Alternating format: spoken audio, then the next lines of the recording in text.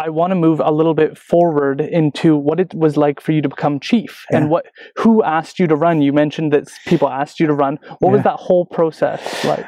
I was young. I was 26, right? And I was still obviously working at Youth in social work. And I was liking what I was doing at Youth as well. I was doing guardianship social work.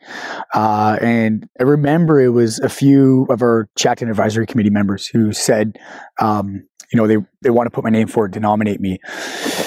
And at first I said no. I said, no, I'm too young. There's no way. Like, I thought maybe one day I wrote this in essays and stuff, that one day I'd want to give back to my community and serve my community in some way, shape, or form. In my mind, I thought, one day it'd be pretty cool to be a chief, maybe when I'm retired, right? Or something to give back to the community. And so when I got asked at 26, I was a bit taken aback, and I thought, no way. Like, there's no way, I'm way too young. But after talking with some of our members and elders and a few of our community members, it was like, okay, well, all right, let's do this. So I went to the nomination ceremony, and I think my exact words when I got asked to accept the nomination was, yeah, let's do this. Like, really not knowing what I was getting myself into. So you fast forward, I think it was 6 weeks or something like that through the nomination process, and get to the election night. And I did my research. I've always been somebody who likes to do their homework. And so I dove into a bit of what's, going on in the day-to-day of Chiacton. I've always been involved in the community. So I had an idea of what services we provide, and maybe some gaps that we've had. But I was never on council. I was never never worked for the band. I did some summer programs with the band, but I never really was involved in the day-to-day band operations. So come election night, I won by, a pretty good, healthy amount of votes. So immediately I had to resign from my job, and there's no handbook on how to be chief. So really it's this, you go in and figure it out. Luckily I had some awesome support networks that I was able to tap into, one being Chief David Jimmy, and to understand, where do I have to be? What do I have to do? And, it took about 6 months to really just learn and understand what this role is all about. And, it was definitely an interesting process to be 27, like just 27. I turned 27 at March 25th, and April 1st, I was elected in. So, being so young, it was definitely a learning experience, but I can say without a doubt that, I was meant to do this. Absolutely was meant to do this.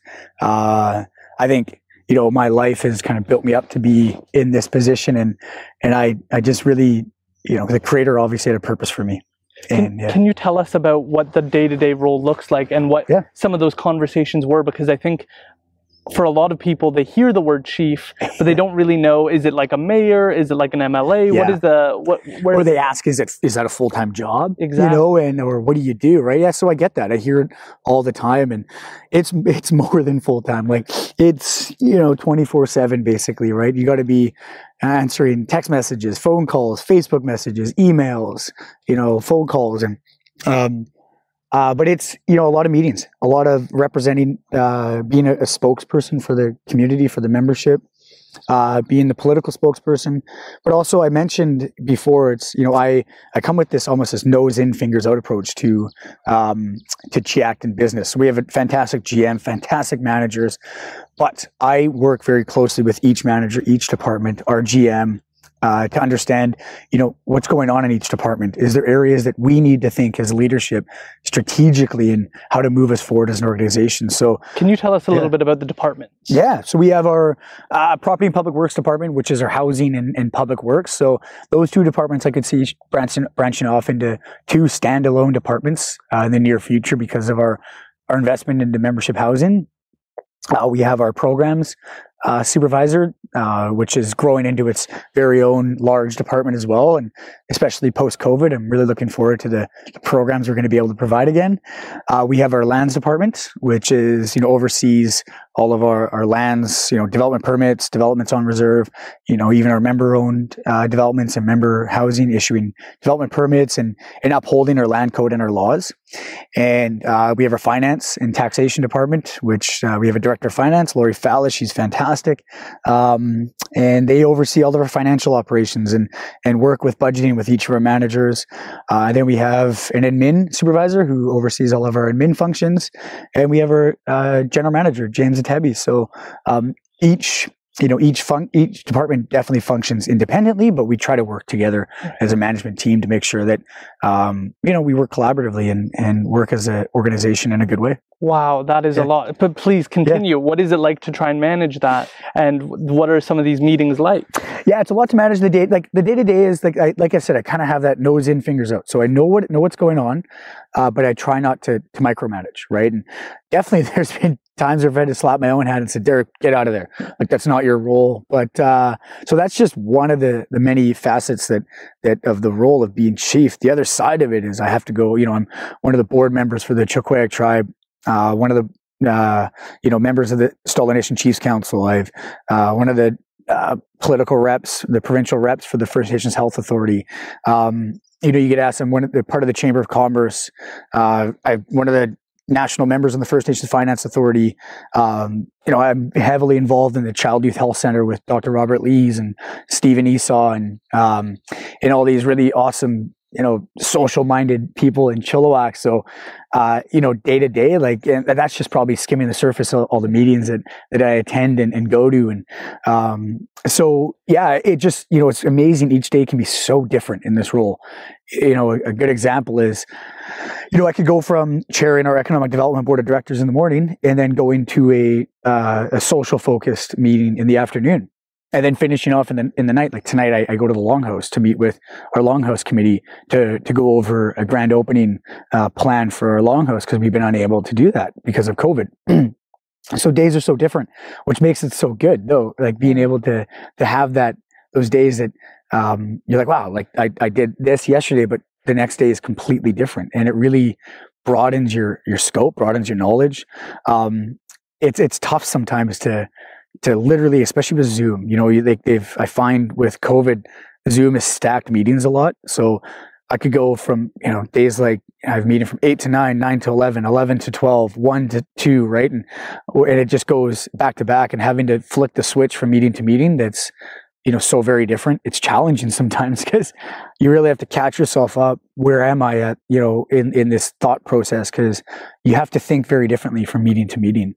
Yeah, that is so true. And I want to get into all those different roles that you mentioned and all those different positions. But I hear a lot, and I'm really trying to discourage this whole mentality of just be happy or do whatever makes you happy. Yeah. Because I think that there's such meaning that can be found in filling all these roles and playing such a different role. And it sounds like your days are hectic, and that you're in so many different places and you're taking on so much responsibility in your community. Yeah. And so I'm interested to know, is that fulfilling? Does that make you feel full at the end of the day, that you've been able to play such an integral role in your community? It does. It really does. And I think the biggest thing for me is, and this is what I really miss, is seeing that impacts in our community and coming to community events and being able to see our members thrive and really benefit from some of the programs we do, and seeing people who may have been struggling in the last couple of years, but then seeing them in a place where they just look so happy and healthy, and thinking that maybe I played a little part in that, or maybe we did as Chiacton played a little part in that. That really is fulfilling to me, and even being a part on those bigger level meetings, and something at the First Nations Finance Authority, we were part of that huge deal back east where the First Nations took over one of those the lobster fishing, the fishing back east, and it was a $750 million acquisition that. And being a part of that being able to review those documents and approve a loan of, excess of $250 million to allow a First Nations community to really be a part of the economy on the East Coast. Yeah. And rather than having to work around and go to the government and beg for licenses and whatever, no, they decided to take over that market, and being able to be a part of that absolutely is a pretty cool thing to be a part of. And and that's just one example of so many that you look back on and think, when you reflect, it's pretty cool to see some of the stuff I've done outside of the scope of Chiacton. But then I look at the last couple of years of what we've been able to do at Chiacton. And, we do an annual report every year back to our membership. And I always take that time to reflect on the year, reflect on our accomplishments, and it's pretty amazing to look back in the last 4 years and see what we've done for our membership. You know, so many investments in culture. We've carved traditional canoes. We built the Longhouse. We built the new social health building. And, you know, we're in the midst of building a 23 unit affordable membership housing development that took 4 years of going to 2 levels of government. They were probably sick of me. But I'd go twice a year at the very least to both the province and the feds, present our updated designs, get them excited about this project, just tell a story. Every time I went, I'd tell a story about the positive impacts that this housing development is going to have for our membership and what we're trying to achieve. And you know, it paid off. You know, we've been able to secure a lot of funding for these projects we've done because of that relationship building. And, you know, I'm a huge believer in that. So yeah, looking back and seeing what we've done for Chiacton and what I've been able to do outside of the realm of Chiacton, it's always a cool process to reflect back on that. That's awesome. What would you say to somebody who's like, my dream would be to work from like 10 to 2 and do nothing and just sit around all day? Like, what would you say to that person? Because it sounds like you get a lot out of this, and it seems like people are missing the point when they're trying to minimal work possible, maximum amount of pay, that mindset. Yeah, I mean, hey, if you can work 10 to 2 and make a good living, good for you. You know? But the reality is that that's not really reality for so many people, right? And are you getting the most out of your days, your life, and what you want to achieve, right? So, you know, I would say, you know, maybe get uncomfortable a bit. You know, think about outside of your comfort zone. If you're okay with a 10 to 2 job, and then so be it. But if you really want to get uncomfortable and look outside of your bubble, right, and then think about a bit outside your bubble, then I can say with you know pretty confidently that it'll be worth it. It'd be worth it. Yeah. Absolutely. Now let's get into some of the roles that you play, and let's just go through. You listed a bunch of them. Let's just go through them all. Oh, okay. Yeah. Obviously, so there's a few roles I play in Chiacton. Obviously, the chief. I chair our economic development board of directors. Outside of Chiacton, I'm part of the Chilkoyak tribe executive and one of the board members for the Chilkoyak tribe. I'm the vice president of the Chilkoyak tribe. I also am on the board of directors for the Chilliwack Chamber of Commerce. I'm one of the provincial health reps for the First Nations Health Council and the interim chair for the Members Society there. Like I said, I'm one of the board members for the First Nations Finance Authority and the chair of the audit committee there. Okay, so your role with the Chilkoyak tribe, did I say that correctly? Yeah. Okay. Yeah. Perfect. Can you tell us a little bit about that? Yeah, so, you know, a fantastic organization, something that I think all of us who are on the board are really proud of. You know, we've done well in both economic development and rights and titles. So we have 2 separate arms for the Chilkoyak, and like I said, one's economic development, the other one is rights and titles based. So, you know, Chief David Jimmy is the president of the Chilkoyak tribe. He's the one that takes on a lot more of those day-to-day operations, the negotiations, whatever it might look like. But a lot of our role is really asserting our rights and titles. So as a collective, the Chilkoyak tribe hold our collective rights and titles from 7 different communities. So, you know, Chiacton being one of them.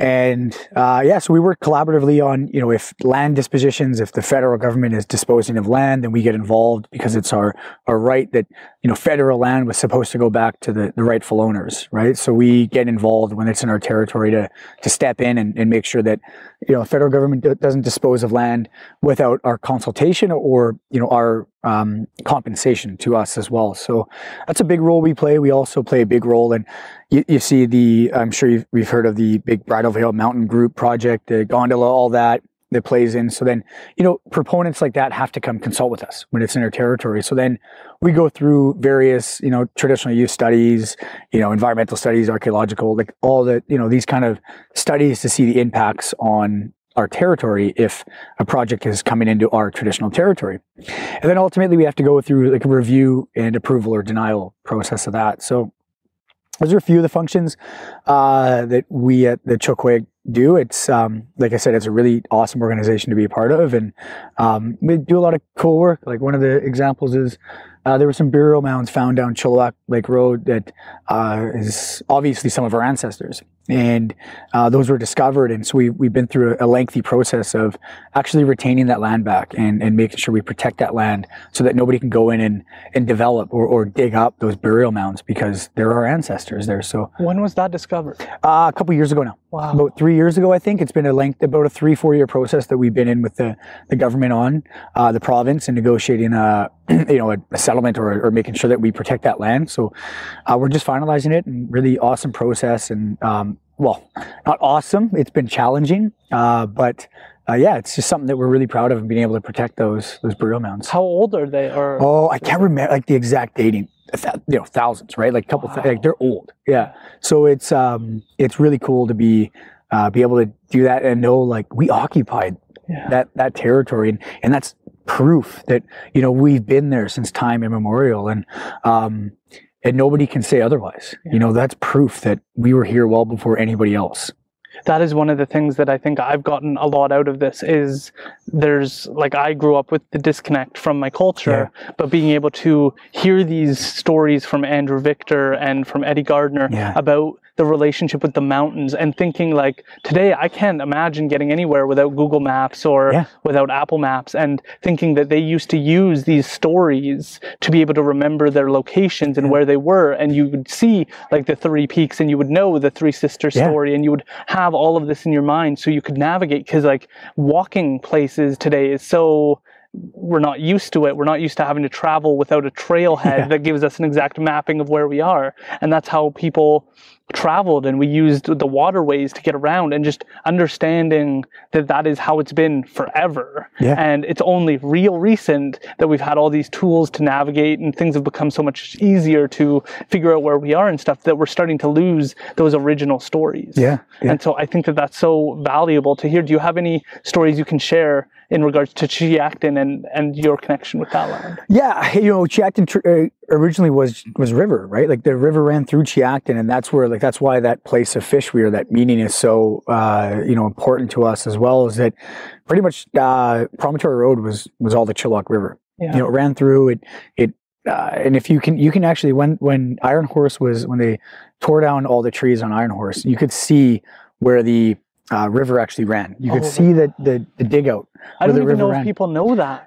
We took pictures, like we documented it. We did some archaeological findings. We actually found a pit house on that land. And a really cool experience. I learned a lot through that as well. That so the river kind of branched off and went up towards, and it essentially had these offshoots, and the river ran straight down Vetter Road and out to the Fraser. And our people used to canoe actually from the Fraser up basically Vetter Road, and then would get to the Chilliwack, the river, and it was quite rapidy, so they couldn't really canoe up. So they would have to walk up. So that's where Chiacton Steetaws, like Steetaws is just by the Vetter Bridge, basically. That's the meaning of the place of Steetaws. And so Chiacton played a big part in that. And that pit house actually, when working with the developer, a lot of developers could say, oh, I'll protect that land and that's it. We were really fortunate to work with the diverse development groups who did most of Garrison Crossing, has done River's Edge, and they're now doing Iron Horse on Chiacton. And they, instead of being pushy about only protecting the pit house, they went the opposite and said, well, let's protect a larger area and actually make this more of a learning opportunity. And of course, they're, probably use a part of their marketing, whatever, but they took a different approach to protect that pit house and do an education piece around it and do more of a natural playground around that pit house to encompass a bit more of those, wooden features and a lot more of that, a different outlook that I think a lot of developers would have taken. So, pretty cool to know that, my direct ancestors were one of those people that occupied that pit house on Chiacton. Yeah, so that's brilliant. Yeah. Can you tell us about working with First Nations Health Council? Yeah, I mean, that's a fantastic role. I've been there now 4 months, I think, or something like that. And right away, I got kind of pushed into the interim chair role for the member society, and it's a very intensive role. It can be busy, but it's pretty cool to be a part of that larger shift in the transformation of the healthcare system for First Nations. I have a big passion for that. I'm by no means an an expert in health, but I just find there's so many resources that we can tap into to help guide us in our decision making. And I'm really looking forward to what we can do in these next couple of years. It's a 3-year term, and I work right off the hop. My goal is to work very closely with our health directors. They're the ones that know what needs to be, what needs change in our healthcare system for First Nations people. So yeah, it's more of a political role. That one is definitely more of a political advocacy role. A lot of work's done in our region. So I'm one of the Fraser Salish regional reps, one of 3. That's me, Andrew Victor, and Willie Charlie. And there's 15 reps across the province. So I'm one of 15. So there's a couple of different tables. There's our regional tables, go back. There's more of our Stalo. I'm the rep for the Stalo Nation Chiefs Council. So I work closely with my Stalo Nation Chiefs Council chiefs and our Stalo Health Director, Kaloa, and then work larger at a more regional level. So for the entire Fraser region, and then work at more of a provincial level with the 15 of 15, where we work on, bigger issues that aren't, can't be tackled in each region or each community. Right, and I'm hoping we can just do a little bit, I know you're not an expert, and neither am I, but on the difference between First Nations Health Authority and how that impacts our communities, because other provinces don't have a provincial health system. Yep. So we're the only province in Canada to have a provincial First Nations health system, and it definitely there's challenges, of course. We had this conversation maybe a week or 2 weeks ago at a meeting. Is that a lot of there's always questions around are we doing the right things, or are we implementing the right health services? But I had to remind our table again that we're still infants in this health world, right? We're 10 years in.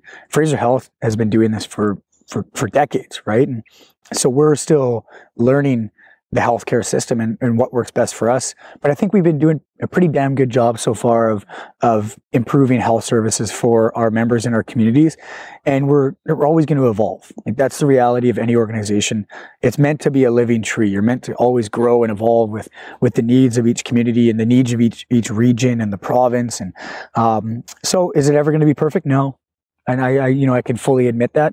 Are we trying our best to make sure we're doing what's best for our communities? Absolutely. And I think, we all have the right intentions, and we're there because we have a passion for changing the socioeconomic and health of our members in our communities. And I think just bringing a legal lens, the way our court system is set up is where you try and resolve things on the local level first, and then you work your way up. So you have your Chilliwack Court, and then it moves up to the Supreme Court, and then it moves up to the Court of Appeal, then it moves up to the Supreme Court of Canada. So you don't start with the federal level, which is what all other provinces have to deal with. They have to go straight to a federal body that regulates and tries to guide things, where here it's like I've worked with system navigators from First Nations Health, and that's such a privilege because these people know the landscape of health and how to get access to funding dollars for Indigenous clients and be able to help them navigate the system and make sure that they have the services they need. And I can't even imagine what the world would be like without those individuals. Very simple examples. We were able to, at the Health Authority with the heat waves, our elders are eligible for air conditioners through the First Nations Health Authority. Oh, wow. Right? So you wouldn't, if you were bound by the federal health regime, I don't think that any other province would have been able to really pivot and invest in air conditioners for elders because of the heat wave. So, and air purifiers and stuff like that, right? So with the smoke and all that. So, I think it gives us the autonomy to shift when we need to. And with COVID, the same thing. We've had to shift, obviously, our priorities through COVID. So, and pivot, but I don't think that every, if you're having direct funding or services from the federal government, I don't think you would have been able to do that. I can't believe that you just said that there were air conditioners and air purifiers made available, because we have air conditioners and air purifiers, but growing up we didn't, and that wasn't even a thought in our minds. And just when we were going out, like I was going to the leisure center and I saw kids playing outside when it was like 11 out of 10 level smoke, and it was just like heartbreaking to me, because I'm sure these kids are out there because it's too hot indoors, so they're going outside to try and play, and they're paying significant detrimental effects to their health and their lung health, and there's so many consequences. And it just felt like that wasn't acknowledged by most people or being discussed or something that was popular on social media or any avenues, that this is something that like you can pay you can get lung cancer from inhaling that level of smoke. So I'm really grateful to hear that. And I didn't even know that about First Nations Health Authority. And I think the other part is the access to counseling is something I don't think many people realize, because as a Native court worker, I would often say like, oh, do you have any family lineage who've gone through Indian residential schools? We can get you counseling. And there isn't a set determined, like you get 6 weeks of counseling. It's open-ended. And so that's a great opportunity for someone to be able to begin to address their personal traumas in a meaningful way that's not in a group that you don't have to share in some big way, that it can be private and you can process that yourself. And I think that that's really where the rubber hits the road, and where real difference can be made is when I was able to pull up the sheet from First Nations Health Authority that listed the available counselors in the Fraser Valley and say, you can reach out to any of these people. They accept First Nations Health Authority funding. So all they have to do is put in an application and you're good to go. You choose the counselor, you choose when you want to start, you choose how long you're going to go for, and you can start this journey yourself. You just have to let me know how many sessions you've attended or have your counselor send a letter, but this is all for your own benefit. And you can do this at your own pace. And I think that that is so freeing for so many people who feel put on a schedule. Like if there's a treatment program and you have to attend 10 weeks and you have to attend each week, and if you don't attend all the weeks, then you're kicked out of the program, that can be discouraging for somebody who's struggling day to day with finances and with having shelter and stuff like that, that access to just one counselor, your terms for your length of time, is such a difference for people. Absolutely. And you know, I'm a huge believer in counseling. Like I've been through several years of counseling as well. And so we've taken that FNHA program, and actually, because there tends to be some wait lists as well, so which is unfortunate, but then we decided as Chiacton to actually, we've contracted out 3 counselors as well to tap into those, and that's, you know, part of my passion is investing in social and health programming, and what I'm trying to do more at Chiacton as well. And so now we've actually almost taken that program in-house. So now we manage it. We have a staff member who, if members want to see a different clinician who aren't, you know, inept or don't know the FNHA process, we have a staff member who walks them through that. Wow. So we try to break down as many barriers to our members to receive counseling as possible. We've set up a little office at one of our sports field buildings for the counselors to come, so our members have a safer place to come and meet a counselor, and they know that they can come to a Chiacton safe space to talk to somebody. And so, you know, but if our members don't want to access those 3 counselors, then of course we support them whoever they want to see. And you know, I think FNHA, there's some parameters around. If you have historical impacts from residential school, your window of counseling services are up to, like, I think 60 hours or something like that. If you don't identify as impacts from residential school, which I think every single Indigenous person does, then they allocate, I think, 22 hours every year. But if there's any shortfalls, then we've made a mandate at Chiacton to cover those. Wow. Those differences. But those are for only status members, right? They're for FNHA, which is unfortunate so far. But we have a lot of members of Chiacton who are non-status as well. So that's why we created this program, is so that it's not just status members who can access that, it's all of our members who can access counseling services, and we'll cover the bill for the members who are non-status from Chiacton for the counseling services. Wow, and that kind of dovetails in. Can you tell us a little bit about the health center that you guys had, the youth health center? Yeah, no, that's, you know, that's again working with Dr. Robert Lees, and I can't say enough good things about that man, and the work he's doing, and really is forward thinking. So he approached me maybe about 1.5 years, or maybe 2 years ago now, and just asked about, you know, the possibility of how do we get a youth health center on the south side of Chilliwack. There's one at Stalo.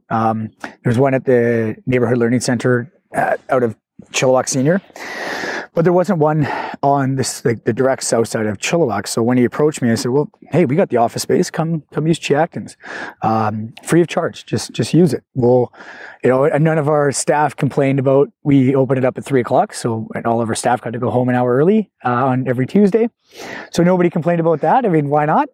And also we're supporting a good cause, and also breaking down the barriers to First Nations to access counseling and clinical and health services and mental health services for free in a place that they recognize. You know, you can walk into the sign up top says Chiacto lands and governance office, and it's a very welcoming space. So it just creates that comfort level for so many Indigenous youth, and it's been successful. We've had an increase in drop-ins, increase in clientele who access the services, and again, like I can't say enough about the program itself. I think it's low barrier and meets the needs. Every door is the right door when you walk through those doors, and the clinicians, the counselors, they're just fantastic people, and I can't say enough about the service they provide to all of our community, Indigenous and non-Indigenous. And it's I always come from this lens of inclusivity rather than exclusivity.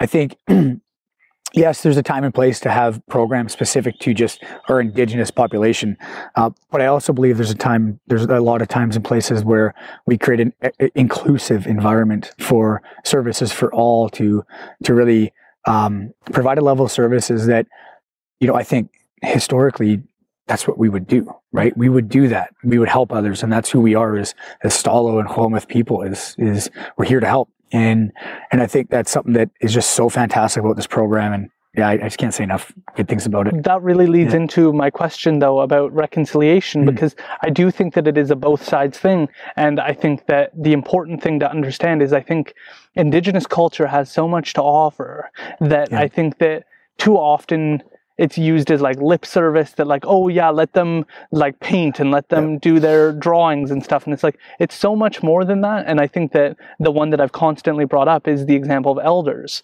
that I think that Western society really has a problem looking at their seniors as resources, as knowledge keepers, as people to go to learn more and to have a greater understanding. And Rebecca and I were just looking at a website that was explaining that right now at the top of almost everybody in North America's priority list is more money.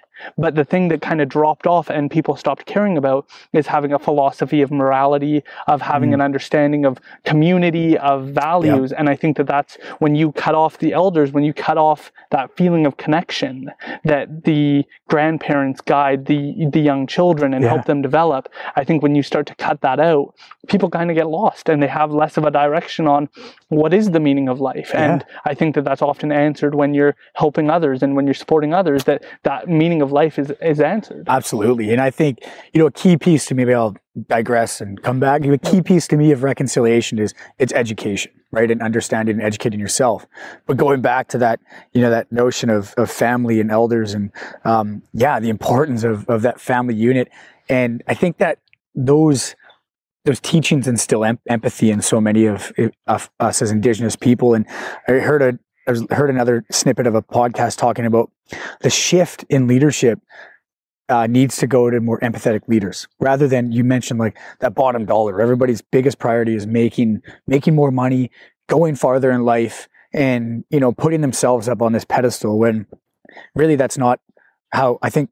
In order for us to go in a direction that us as a society we need more empathetic leaders. We need more members who understand humans, who know that there's challenges in life. And I think a lot of that for me derives from who I was, how I was raised. I was raised very much, when I reflect back, in a traditional sense, where I had my aunts and uncles on either side of me with my cousins, and we all grew up basically as one big family. We'd see each other every day pretty much. And we had, especially my aunt and uncle, my cousin, were literally about 75 meters from us. We had 2 moms, 2 dads, 2 fridges, this is their 2 households. This was how we were raised. And I think that really instilled so many values that I look back on and made me who I am today. It made me the leader I am today. But then you circle back to like this reconciliation notion of, and I think, like you said, there's so much to be learned from the Indigenous culture and our traditions that can be incorporated into mainstream society's services and programs. And I think truly it would enhance so many of these programs and services. And coming from that lens that we have to offer, I think would just benefit, the systems that we all are, to a certain extent, still oppressed and dictated by, when it comes to social health, well-being, that there needs to be this mentality shift and taking in some of the values that us as Indigenous people hold. And where that begins is education, is understanding. And I think, to me, is the simplest form of reconciliation is that if you can take the time to educate yourself and understand a bit of the histories of Indigenous people in Canada, but also, you know, globally. You can see Indigenous people across this planet have been oppressed and have been attempted to be assimilated since contact in any of these countries and regions. So for us here, I think the biggest piece is education, understanding, so that you don't judge. You know, you think twice before you see an Indigenous person who's struggling, and you think, instead of thinking, well, there's another Indigenous person just living off the system, which we hear so many times, maybe you think differently as, I wonder what that person went through. You know, I wonder what the impacts of residential school has had on that individual's life. Did they have parents who knew how to parent? You know, did they come from a household that was filled with trauma and abuse? And maybe they're there because of reasons that you probably can't even fathom. You know, some of the trauma that so many of our Indigenous people have gone through that like so many people can't even compare to, or can't even, you know, and it's okay that some people haven't gone through that, and it's perfectly okay.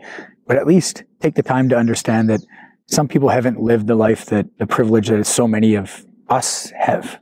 Yeah, I don't disagree. And I think that you can lay out a timeline of, like, my grandmother goes to Indian residential school. She gets confidence, a sense of self all destroyed from her sense of self. And then she has children, and she's not able to give those children the same love and affection and support and kindness and culture and understanding that a person who didn't go through all that trauma and never had a counselor to talk to about it, she has children. Those children struggle to, again, identify with the culture because there's this huge disconnect now. And then they have children, and that's now today me and likely yourself, where we're now realizing and seeing the lineage upwards and go, how can we fix this? But there's been 2 generations of people who have not had the access to the internet and access to counseling and access to resources and access to information that our other generations had, and being able to understand that that wasn't their preference. If they could have gone to counseling, if that was a resource that was provided,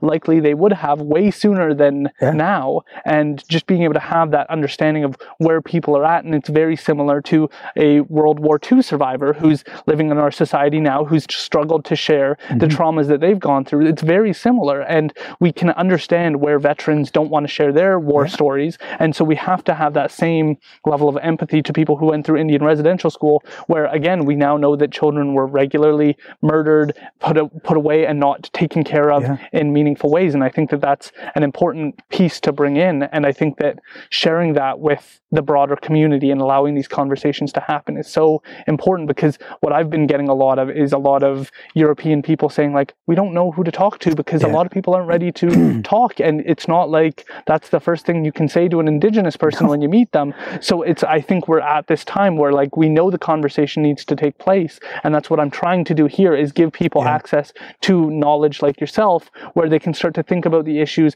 and they don't have to email you and you have hundreds of people email you saying, hey, let's meet for a coffee so I can understand things. The internet's at your fingertips, right? There's so many resources about in the history of residential school that, you know, type it in Google and you can find out a lot more information. And you're right, like, how can you walk up to anybody and say, hey, did you go to residential school and do you want to tell me about it? Like, that is, you know, I mean, so I think the simplest form is just education and really, you know, trying to build more understanding and empathy. And